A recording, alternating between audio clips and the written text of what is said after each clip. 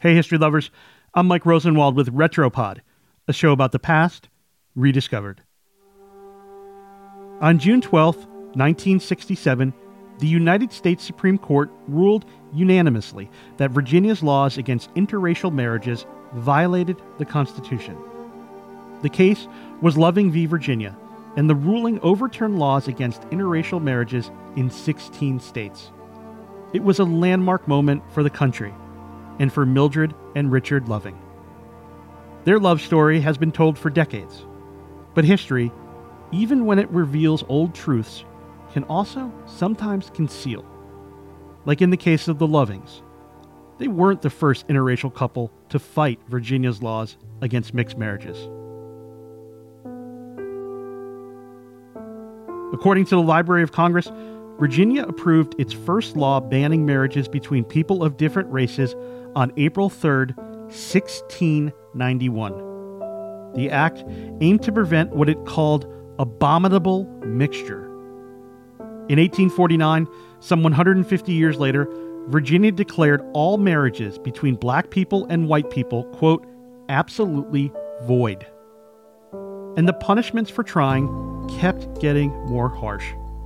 Sentences increased from 6 months to 2 years to 5 years in prison. There were steep fines, including for anyone who even officiated an interracial wedding. It was against this backdrop that Andrew Kinney, a black man, and Mahala Miller, a white woman, decided to get married. It was November 4th, 1874. Interracial marriages had just become legal in Washington, D.C., so the Kinneys left their home in Virginia, traveled to Washington, and married there. They spent 10 days on their honeymoon and then returned home as husband and wife. But it didn't last. They had been married for just 3 years when they were arrested and charged with lewd and lascivious cohabitation. A judge ruled them guilty of miscegenation. That's the marriage of people of different races. They were fined $500 each. The case was appealed to higher and higher courts. Each one upheld the ruling. In Virginia's highest court, the judge ordered that if the Kinneys wanted to stay married, they had to move to a state or country that recognized it. They couldn't be married in Virginia. End of story.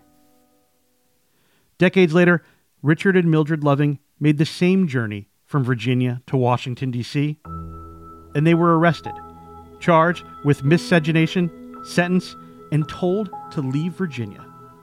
But that time, the story had a different ending.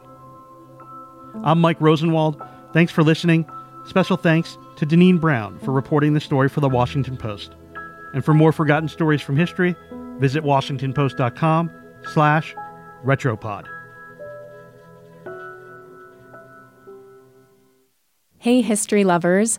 I'm Lillian Cunningham, the host of Constitutional, a Washington Post podcast about the people who framed and reframed America's Constitution over time. If you want to learn more about the evolution of the right to marry in the United States, take a listen to Constitutional's episode called Love. You can subscribe to Constitutional on your favorite podcast app, or just ask your smart speaker to play the podcast Constitutional.